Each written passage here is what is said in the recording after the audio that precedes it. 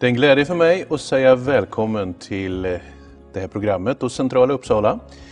Vi sitter precis mitt inne i det allra mest centrala utav hela stan och här där finns Pingstkyrkan där de här programmen spelas in. Så varmt välkommen du som tittar och också ett mycket varmt välkommen till gästen Torbjörn Aronsson. Varmt välkommen! Tackar.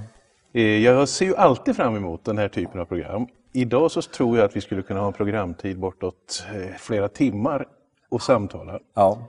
Torbjörn, om jag presenterar dig lite grann först. Du är forskare. Ja, det stämmer. Docent vid Uppsala universitet. Ja. Vilket ämne är det du beforskar mest? Det är kyrkohistoria. Och där så håller jag på med två olika fält. Det ena har varit Svenska kyrkan under 1800- och 1900-talet. Och det andra fältet det är det som man brukar kalla för pentekostalismen eller den pingstkarismatiska kristendomen. Under några minuter nu så ska jag dra ur dig så mycket jag hinner med av purt intresse. Men vi kan väl börja lite grann. Torbjörn Aronsson, vem är det? Förutom att du är forskare och finns vid Uppsala universitet. Din bakgrund? Personligt kristen sedan länge eller? Ja, precis. Jag är uppvuxen i ett kristet hem. Så att jag brukar säga att jag är tredje generationen pingstvän. Så att växte upp i ett fromt kristet hem. Så den bakgrunden har du? Ja. Personlig resa, du tar paketet och går vidare så att säga? Ja, det kan man säga. Det har jag gjort så att säga. Så att jag har inte någon sån där direkt tidpunkt när jag kom till tro utan tron har funnits med hela tiden. Mm. Dialekten dröjer för mig i Sydsverige någonstans? Ja, det stämmer det. Så att det är ju Sydsverige som är uppvuxen i Blekinge och Skåne då. Va? Ja. Och idag finns du här i Uppsala och aktiv med din forskning. Ja. Och den vidrör ju det som är dagsaktuellt. Ja. Om jag skulle påstå så här att den allmänna uppfattningen den är att kristendomen är på väg ut. På något sätt så har allmän svensk uppfattning blivit sån. Vad skulle du säga som forskare? Ja, alltså det är ju felaktigt. Det är istället en ganska komplicerad bild. Vad som har hänt under de sista 20 åren ungefär det är ju att Svenska kyrkan har tappat ungefär 1 miljon medlemmar efter att kyrka och stat skildes åt. Och man kan se också att en del av de äldre frikyrkorna, protestantiska frikyrkorna minskar också. Men det är en kraftig tillväxt både bland katoliker, ortodoxa och pingstkarismatiker eller pentekostal kristendom. Där är det nästan en fördubbling ungefär på de sista 30 åren ungefär. Talar du i kyrkobesök eller medlemskap i församling eller hur mäter man det? Ja, alltså jag brukar utgå från ett begrepp som används av Statens nämnd för stöd till trossamfunden. Och det är begreppet betjänade. Därför att när det gäller medlemskap så finns det väldigt många olika typer av medlemskap och det är väldigt svårt att jämföra då. Så att betjänade det är detsamma som personer som regelbundet deltar i en församlingsverksamhet. Vi ska dyka in i lite förhoppningsvis detaljer, men om jag tar den stora bilden. Vi har en politisk situation som har blivit väldigt, ska vi säga, den sprider ut sig. Det är inte så givet längre. Nej. Är det så också att de religiösa uttrycken följer samma mönster, att det polariseras? Nej, det tror jag inte man kan säga, utan vad som sker är väl, å ena sidan så finns det en väldigt stark ekumenisk strömning i kristenheten med olika uttryck och där ska vi säga, den stora delen av kristenheten är ganska enad egentligen när det gäller de grundläggande trosfrågorna då. Sen har vi då liberala protestantiska samfund eller kyrkor som tonar ner centralt del av det kristna trosinnehållet och etiken. Och där finns det en spänning då till både äldre traditionella historiska kyrkor och nyare väckelserörelser. Om du skulle själv beskriva vad du upptäcker, om du åker ut och har en föreläsning. Ja. Vad är själva pointen, vad är det stora? Den stora pointen som jag brukar lyfta fram, det är ju att pingstkarismatisk kristendom har i princip fördubblats de sista 30 åren.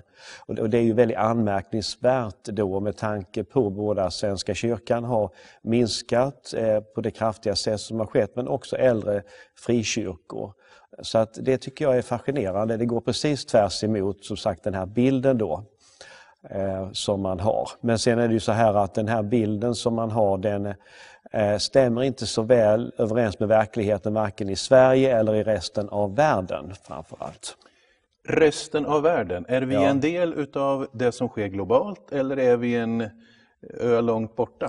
Nej, vi är absolut en del av det som sker i världen, så att man kan se att de trender som finns i Sverige, de återkommer i resten av världen faktiskt. Så att de två stora förändringarna som har skett de sista 25 åren, det är ju dels att ortodox kristendom har kommit tillbaka i sina kärnområden, det vill säga före detta Sovjetunionen och Balkan och delar av Centraleuropa. Och den andra stora förändringen, det är ju att den pentekostala eller pingstkarismatiska kristendomen har ökat mycket kraftigt, särskilt på det södra halvklotet. Vi sitter ju i ett starkt sekulariserat Sverige. Ja. Det här programmet finns också, går över Norge. Finns det skillnader? Har du studerat Norge någonting? Nej, jag har inte studerat Norge. Man kan säga att vad som driver fram den här tillväxten i Sverige är två saker. Den ena är migration. Så att vi har tillväxt av kristen tro och aktiva kristna i Sverige genom immigration. Så att de ortodoxa kyrkorna och den katolska kyrkan, till stora delar så är det ju migrantkyrkor. Det finns ju svenska konvertiter också, och så är det ett växande antal av det, men det är ju det är på marginalen. När det gäller pingstkarismatisk kristendom så finns det en tillväxt idag, både genom migration men också genom att det planteras nya församlingar och att församlingar växer idag i Sverige på ett sätt som de inte har gjort på ganska lång tid. Hittar du faktorer? Migrationen var ju, men finns det andra faktorer du skulle vilja peka på till att det växer? Ja, alltså det är komplicerat det här, men vad som förenar alla de här kyrkorna som antingen håller ställningarna eller växer, det är ju att förkunnelsen av Guds ord är centralt i gudstjänstlivet. Det förenar. Och sen så är det ju då, tron på den helige ande som är det signifikativa för pentekostal kristendom, alltså den tredje trosartikeln. Och den får inte samma utrymme i andra kyrkotraditioner då. Så de två, en ganska klassisk kristen förkunnelse? Alltså. Klassisk kristen förkunnelse plus en spiritualitet, alltså trosuttryck som lämnar utrymme för den helige ande på olika sätt. Genom tungotal och tro på helande och profetiska tilltal och liknande. Klassiskt pentekostalt, alltså. Ja, absolut. Vi använder lite fina ord, men jag skulle säga pingstkyrkaaktigt. Pingstkyrkaaktigt, absolut. Så att man kan säga att vad som har gjort att pingstkristendomen i vid bemärkelse har slagit igenom i världen i folkgrupper där kristen tro inte har funnits tidigare, det är ju att på något vis så blir den kristna tron väldigt konkret när man tror att Gud faktiskt griper in i den här verkligheten. Att Gud kan göra under och att Gud vill hjälpa mig i den situation jag befinner mig, oavsett vad det handlar om. Om du skulle göra kvantitativt, vi har i världen ett visst antal, i Sverige ett visst antal. Alltså har du de siffrorna? Ja, det finns ju sådana siffror, och det vanliga idag är att man delar in kristenheten i 4 olika traditioner eller kyrkofamiljer. Och det är ju den ortodoxa, den katolska, den protestantiska och den pentekostala. Och då kan man ju undra, men den pentekostala, är det inte detsamma som den protestantiska? Men faktum är att det pentekostala har haft en överbryggande effekt så att den finns också företrädd bland katoliker, lite grann bland ortodoxa, inte så mycket. Och så finns det också bland folkgrupper där det inte har funnits någon kristen tro tidigare. Och där uttrycken kan vara ganska annorlunda då än vad man traditionellt förknippar med en protestantisk kyrka. Hur många finns det i världen då? Alltså man tror att det är mellan 500 och 600 miljoner. Och här är det jättekrångligt att räkna och det finns olika uppfattningar om hur man bör räkna. Så att det är inte särskilt lätt att få några exakta siffror, men däremot den stora bilden är inte så svår då, va? Om man zoomar in på Sverige då? Ja, om man zoomar in på Sverige så jag uppskattar väl att det finns ungefär 250 000 då aktiva pentekostala kristna i Sverige. Och sen finns det ju säkert dubbelt så många som någon gång har varit en del av någon pingstkyrka eller annan typ av pentekostal rörelse eller sammanhang då, va? Men aktiva skulle jag säga att det ligger där någonstans. Cirka 250 000. Cirka 250 000. Ja, om man tittar på personer som betjänas av befintliga församlingar och förnyelserörelser inom Svenska kyrkan och andra liknande. Studerar du inverkan på samhället så? För det är ju så pass många så det till och med politiskt skulle vara intressant att fjäska lite med så stor grupp. Ja, precis. Alltså, sen är problemet är ju då att det här har varit ganska osynligt och är fortfarande ganska osynligt. Därför att dels så är det någonting som skär genom samfunden. Och det betyder att det hamnar inte automatiskt i en samfundsstatistik, den här utvecklingen. Och sen så sker den utanför de svenska trossamfunden. Så att det finns både svenska samfundsoberoende församlingar och det finns också trossamfund eller kyrkor som har sin hemmahörighet i Nigeria eller Brasilien eller Asien men som har församlingar i Sverige. När du började nosa på det här, Torbjörn, hade du den här, som jag tror många, uppfattningen att men det är på väg ner? När du började söka så vart du förvånad någonstans i forskningen? Ja, absolut. Alltså, jag har ju följt, ska vi säga då, olika typer av pentekostal kristendom sedan 80-talet egentligen. Och det har ju varit en förnyelse och det har varit en tillväxt av nya församlingar. Och det i sig är ju anmärkningsvärt när det samtidigt blir mindre församlingar i de andra kristna traditionerna. Men vad som är hela tiden väldigt fascinerande då, det är den här tillväxten som har satt igång för 10 år sedan ungefär. Så att de sista 10 åren ungefär så är det ju minimum 250 nya lokala församlingar som har bildats i Sverige. Som finns idag då, va? Och som är offentliga.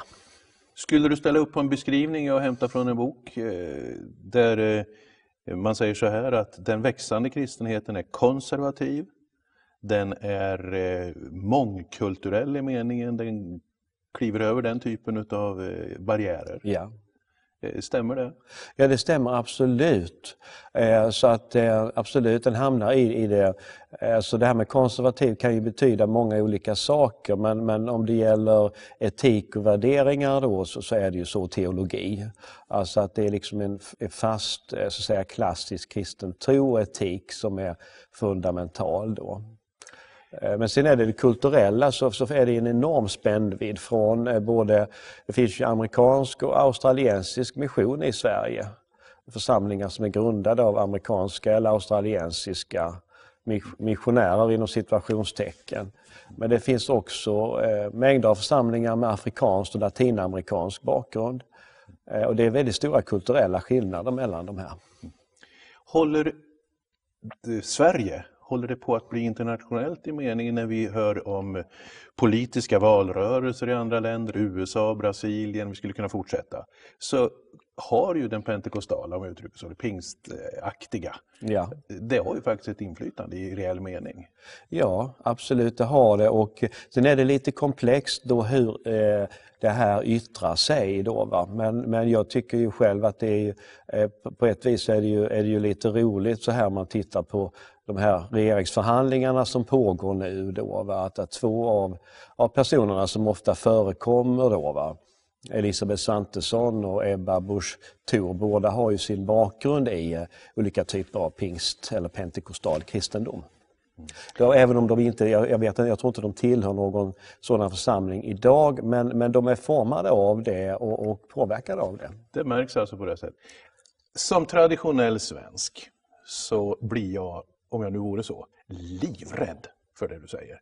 Är dessa halvgalna, tungomålstalande, konservativa abortmotståndare på väg att bli fler i Sverige? Alltså? Ja, tog jag den nidbilden. Jo, absolut. Jag tror ju att det går åt det hållet. Det gör det ju. Och sen är det ju samtidigt som sagt kulturellt så stämmer ju inte bilden då, utan snarare så är det tvärtom där, alltså att kulturellt så är det innovativt och man följer trender i samhället när det gäller mode och musik och allt sånt här. Så att alltså mycket av den här tillväxten sker i storstäderna. Så att det är ju Stockholm, Göteborg och Malmö som den här tillväxten av nya pentekostala församlingar framför allt har kommit. Det här är intressant. Det du säger är alltså att den här tillväxten, den definierar du med vad man tror, men uttrycket kulturellt kan skifta alltså? Eller vara till och med flexibelt? Ja, absolut, det är det. Sen är det på något, det finns vad som är, ska vi säga, en förenande länk mellan mycket av de här församlingarna. Det är att man är påverkade av anglosaxisk populärkultur och engelska språket. Så att väldigt många av de här församlingarna har engelsktalande namn. Man använder engelska i gudstjänstlivet. Blir de så också? Är det lite anglosaxiskt? Nej, alltså lite grann är det, och det här är sånt som man får forska om då. Vad får det här för konsekvenser? Så att jag tror att man hämtar ideal från amerikansk och brittisk och australiensisk pingstkarismatisk kristendom då. Men pekar forskningen åt något håll just nu? Vad det påverkar? Ja, alltså jag tror att det påverkar sång och musik exempelvis. Hämtar sina förebilder från de här länderna. Och jag tror också att den kristna media som finns i den engelsktalande världen, den har ett genomslag också. Så man tar del av gudstjänster, bibelundervisning, musik, sånger över både nätet och tvn, och det här tar man efter och försöker omsätta det i sin kulturella situation då. Och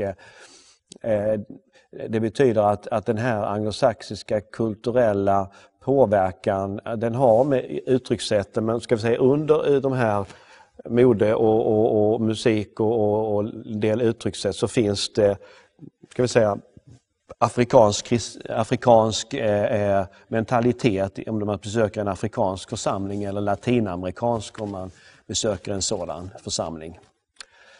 Och svensk naturligtvis också. Ja, om man besöker en ortodox kyrka eller en katolsk kyrka, de du nämner, då vet du ungefär hur det går till. Man kan känna sig hemma var man än dimper ner i. Om du besöker den 500 000 cirka pingstkarismatiker eller 250 000 i Sverige, känner man igen sig globalt? Ja, jag tror att man känner igen sig på grund av globaliseringen, att man kan ta del av, som sagt, av gudstjänster och bibelundervisning, så det sprids väldigt snabbt, och jag tror att det uppfattas som ett ideal också, och en väg också till att kunna leva ett modernt liv utan att så att säga falla av från den kristna tron, tappa fotfästet. Alltså för många så är det här en väg till att kunna få ett fungerande yrkesliv, familjeliv och så vidare. Den kristna tron hjälper till att bära, och samtidigt så ger den redskap då för att hantera den här komplicerade moderna världen. Det här är ju intressant. En annan sån här uppfattning är att om vi blev tillräckligt vetenskapligt avancerade, samhället skulle byggas ut, då skulle vi snart bli av med tron. Ja. Eller åtminstone så var det ju så att om du är fattig så behöver du det, men sen så kan du på något vis mogna. Precis. Ser du är det en viss samhällskategori som rör sig i den här 250 000 eller 500 000? Eller är det i den här 500 000 så finns allting. Så att finns hela klotet, och stora delar av, eller alla sociala grupperingar finns representerade där. Men Man kan säga att den här uppfattningen om att i takt med välfärdsstaten byggs ut, att vi har teknologiska landvinningar, vetenskapliga framsteg, så kommer religion och kristen tro att försvagas. Det är ju ett synsätt som var väldigt populärt på 60- och 70-talet och 80-talet när jag studerade. Under den tiden så mötte jag det väldigt påtagligt, men man kan säga att det är ett synsätt som idag är under en oerhört stark omvärdering då. Det finns de som vill hålla fast vid det till varje pris och som nästan blir allt mer bestämda på att försöka driva sekularisering då, va. Men alltså själva utvecklingen har gått åt motsatt håll. Alltså att både ortodox och pingstkarismatisk kristendom har fått ett jättestarkt uppsving. Och när det gäller andra typer av kristen tro så finns det man går och hittar liknande tendenser där också. Islam har naturligtvis, det känner vi alla till, att den har inte försvunnit i takt med detta. Nej, skär det genom alla förr som har ju klasser eller skikt, eller är det lika väl representerat i det välmående sammanhanget som i det något mindre välmående? Alltså om man tittar på Sverige och olika samhällsklasser och grupper och sådär, då tror jag att det finns stora skillnader. Så att den här väckelsen som man ser idag då, den berör migrantgrupper framför allt. Har du någon... Och sen finns det ju också kan jag säga, det finns grupper av unga människor som växer upp idag och som är i den här situationen där religion inte längre är något passé utan det är påtagligt, och det här med religiös identitet är någonting som kommer närmare. Då så blir pingstkarismatisk kristendom attraktiv i det sammanhanget. Så att vi har ju Hillsong Church i Stockholm som når ut till svensktalande ungdomar och stora grupper som, jag tror det går att hitta liknande andra exempel också. Det här är ju så spännande, man skulle kunna fortsätta i oändlighet känner jag, för vi berör ju något ändå som globalt är samhällspåverkande. Absolut. Det är ju inte får jag påstå så, det är ju inte i någon avkrok det här händer i någon liten obskyr. Nej. Utan det är mitt i flödet. Ja. Med människor i olika samhällsskikt och så vidare. Om du skulle titta något framåt, det ska man väl inte fråga en forskare egentligen, för du kan ju, men det finns väl ändå någonting att säga. Om du drar ut linjerna, nu är det 250 miljarder, eller jag säger 500 miljoner och det är 250 miljoner, jag håller rätt på siffran. Finns det något om du skulle titta framåt? Ja, det går att titta framåt och det går att göra lite olika prognoser. Och jag tror att när det gäller Afrika och Latinamerika så är frågan lite grann hur man kan konsolidera den här oerhört starka tillväxten som har skett under senare årtionden. Och hur kan man hitta sätt att den pentekostala kristendomen kan hitta liksom en plats i samhället som fungerar och som den är bekväm med då. Alltså när den blir så här stor, då är det ju mängder av faktorer som kommer in i situationen och som man måste relatera till. Och det blir väldigt spännande att se hur det kommer att gå. När det gäller Sverige så tycker jag att det är fascinerande att det är de sista 10 åren som det har tagit av med nya församlingsbildningar. Och då blir det ju spännande att fundera över vad händer framöver om det fortsätter så att säga. Vad tror du? Vad jag kan se så är ju det här en utveckling som befinner sig i sin linda. Och det betyder ju att jag tror att vi befinner oss vid början liksom av en ny era på något vis av kristen eller andligt uppvaknande av kristen väckelse då. Nu sitter vi och pratar, det finns mängder utav fakta. Jag sitter med en forskare framför mig som inte bara påstår. Det är inte att bara gissa. Du har skrivit en hel del i de här frågorna. böcker. Går de att få tag på det du skriver? Ja, det går bra. Du har ett par här som ligger på bordet, ser jag. Precis, och sen jag har ju forskning som jag inte har publicerat än, men jag kommer att göra det under åren som kommer. Finns det en hemsida, kan man googla, kan man säga Torbjörn Aronsson och så kommer det kan man göra. Om man googlar på mitt namn så har jag en blogg som heter Församlingstillväxtbloggen. Och jag skriver en gång per månad eller något liknande, och där lägger jag upp artiklar som jag har publicerat i dagstidningar. Så att där kan man titta. Sen finns det 2 böcker som jag har skrivit eller deltagit i. Den ena heter Pentekostalismen i Sverige på 2000-talet. Rapport från ett forskningsprojekt på IPS 2012-2013, och den finns att ladda ner på nätet, så att den går att få tag på. Och den här lilla boken kom i januari 2016 och heter Ett nytt karismatiskt landskap. Och där beskriver jag mer i detalj en del av de här sakerna som vi pratar om, tillväxt i Sverige. Jag skulle nog tippa att man gör väl i att följa det här lite grann med tanke på samhällsutvecklingen. Vi nämnde några länder, där USA, Brasilien, Australiens premiärminister är ju pingstvän. Ja. Och man skulle kunna fortsätta så, det vill säga det sker inte i någon avkrok. Nej, precis. Torbjörn, jag är väldigt glad, och jag tycker jag drog ur dig en hel del på kort tid, även om sånt här kräver tid. Att det är otroligt intressant att få ta del av det här. Jag får önska dig det bästa jag kan önska, och det är Guds välsignelse, för det får man säga även i forskning. Eller? Absolut. Ja. Tack för att du kom, och jag säger tack också till alla ni som tittade. Ta gärna upp de här ämnena, vi kan ju bara skumma lite grann på ytan när det gäller det här stora forskningsprojekt som det handlar om. Tack, och så säger jag välkommen tillbaka till kommande program.